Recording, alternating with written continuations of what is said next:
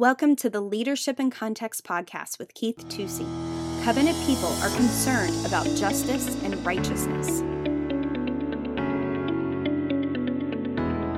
Hi, this is Keith Tusey, and welcome to Leadership in Context. We're continuing to talk about what does covenant look like, and we're going to be looking again at the book of 2 Samuel in the 8th chapter. I want to read just one verse of scripture here, and we're going to launch off from there. We've been talking about, the difference between just a contract and a covenant relationship-wise, and what does that look like? When we use the word covenant, what does that really mean? How does that flesh itself out? How does our theology become biography so that we're living that, and it looks like Jesus, and it looks like his body, the church on this planet? So in verse 15, talking about David, again, he's been fighting wars for many years, and now he's establishing his own throne, so to speak, and he is doing systematic things. And in verse 15, it says, "And David reigned over all Israel, and David administered justice and righteousness for all his people." Justice and righteousness. Now, justice, boy, there's a term that a lot of people could use a good biblical definition of, okay? Justice, I guess the easy definition would be what is just. And by the way, what is just is not always fair. Life is not fair, okay? Everybody does not have the same circumstances. Everybody does not have the same opportunities, okay? But when we have justice, we offer the blessings that we've had to other people to give them a fair hearing, so to speak, in life, to give them some of the things that we have enjoyed. And notice it says justice and righteousness. I believe those two things go together because you can't define what is just without defining what is right. Justice and righteousness. God knows what is right, okay?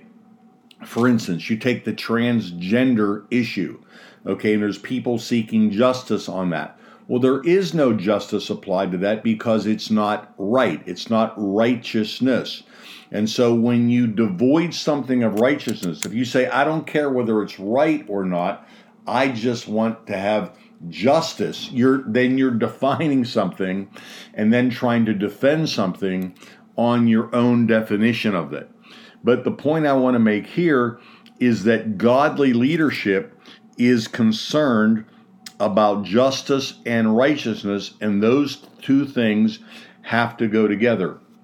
I was going through some files the other night, organizing some papers from some years back, some research notes and sermon notes and things like that, and I came across a periodical that was written by a group of Christian people, and it had to do with racism. This was written in the 70s, and it was something I kept because I thought there was some value in it.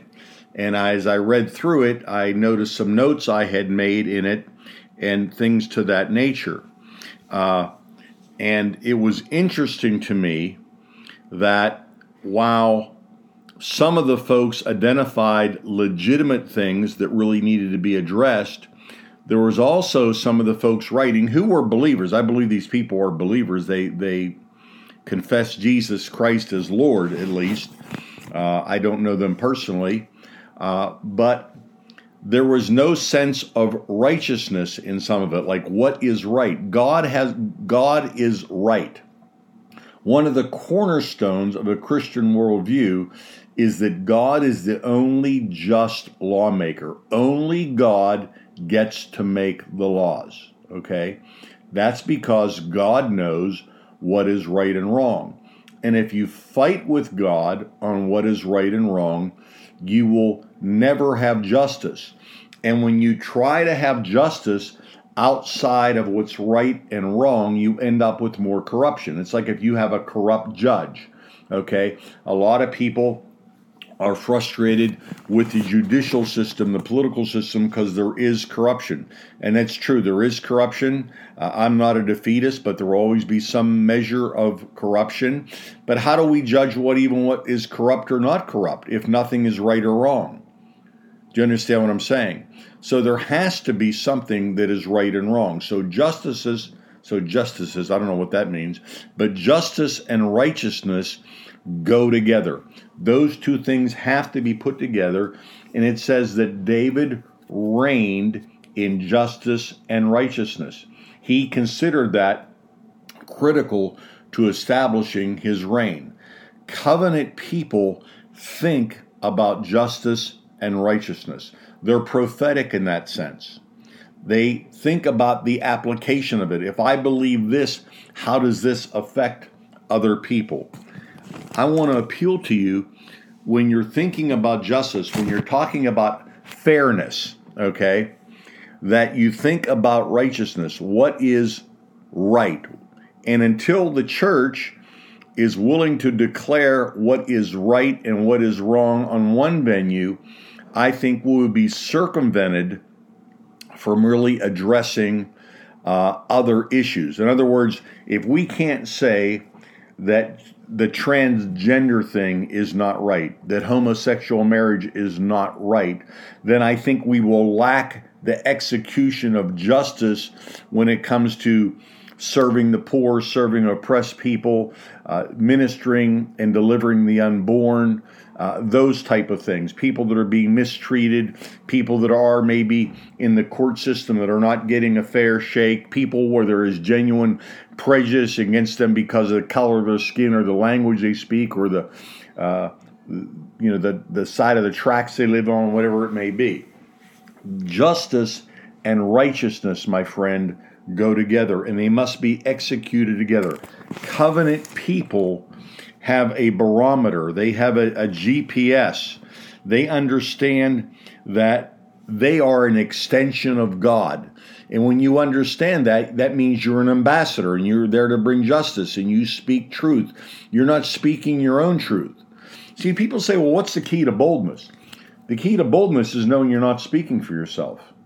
The righteous are as what? Bold as a lion. Who is as bold as a lion? The righteous. Because we're righteous on our own standing? No, because we know what is right. This is what God said is right.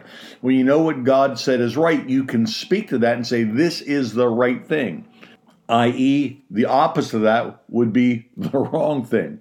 So justice and righteousness go together all the time.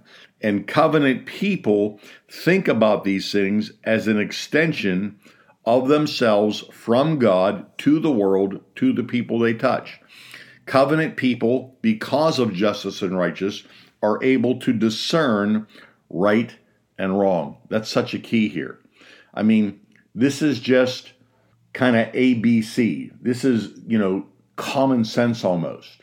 Take human rights, for instance. How can a person define human rights if they can't define a human? If we can't define an unborn child as a human, how do we do that? If we can't define a man as a man and a woman as a woman, how do we define human rights? That's what I'm talking about. When you don't have righteousness, every attempt at justice is frustrated and it's corrupt. And I believe God himself will frustrate our efforts to try to be just without his righteousness. So we must know what is right. We must know what is wrong. We must know the things that please God. And then we must have courage to try to execute those things and to demonstrate them and to share them with other people. This is Keith Tusey for Leadership in Context.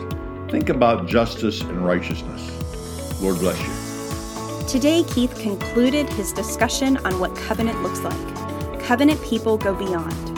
Covenant people sense an obligation to the third party. Covenant people are concerned about justice and righteousness. We are an ambassador of God. We should be speaking truth as we bring justice. Not our own truth, but God's truth. What is the key to boldness? Knowing that you aren't speaking for yourself.